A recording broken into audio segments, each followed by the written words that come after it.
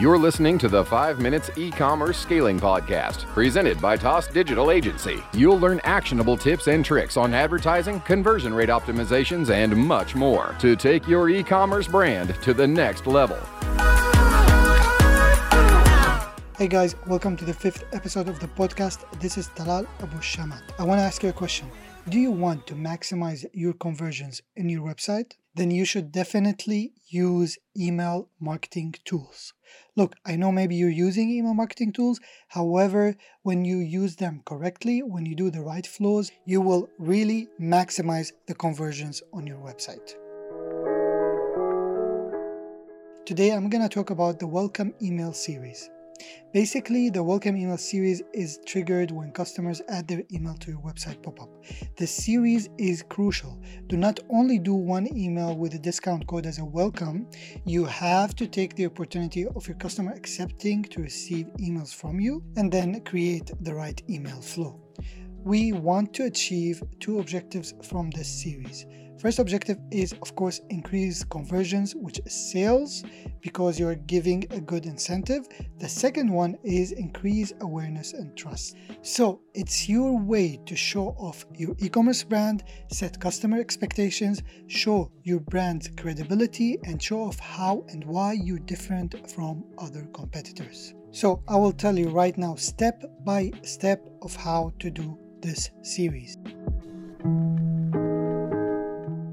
The first email is a welcome email with the code you promised, basically from the pop-up that you put on your website. So in this email, you're welcoming them to your family. You're telling them what to expect from your emails and giving them the code. The second email is showing customers testimonials, creating a template with pictures and testimonials of your customers using your products and adding a link to the products as well. This will increase credibility. The third email is a reminder of the discount code. This email will only go out if the customer did not make a purchase.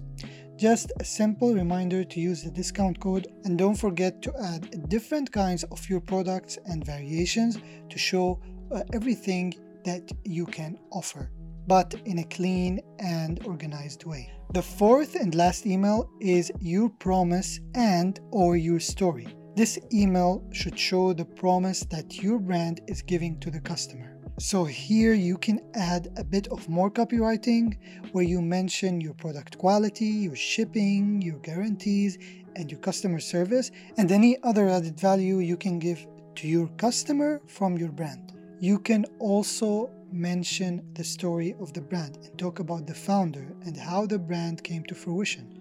A story is always nice to read. Here are also some quick tips. The first email should be sent immediately after the customer fills the email pop-up. The second email, you should wait 3 days and then send it. The third one, wait 4 days extra after the second email and send it.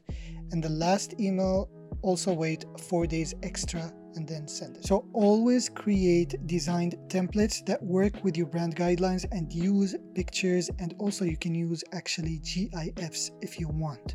In the footer, always add a small about us section and your social media links. And last but not least, guys, focus always on mobile designs rather than desktop designs. This is really important.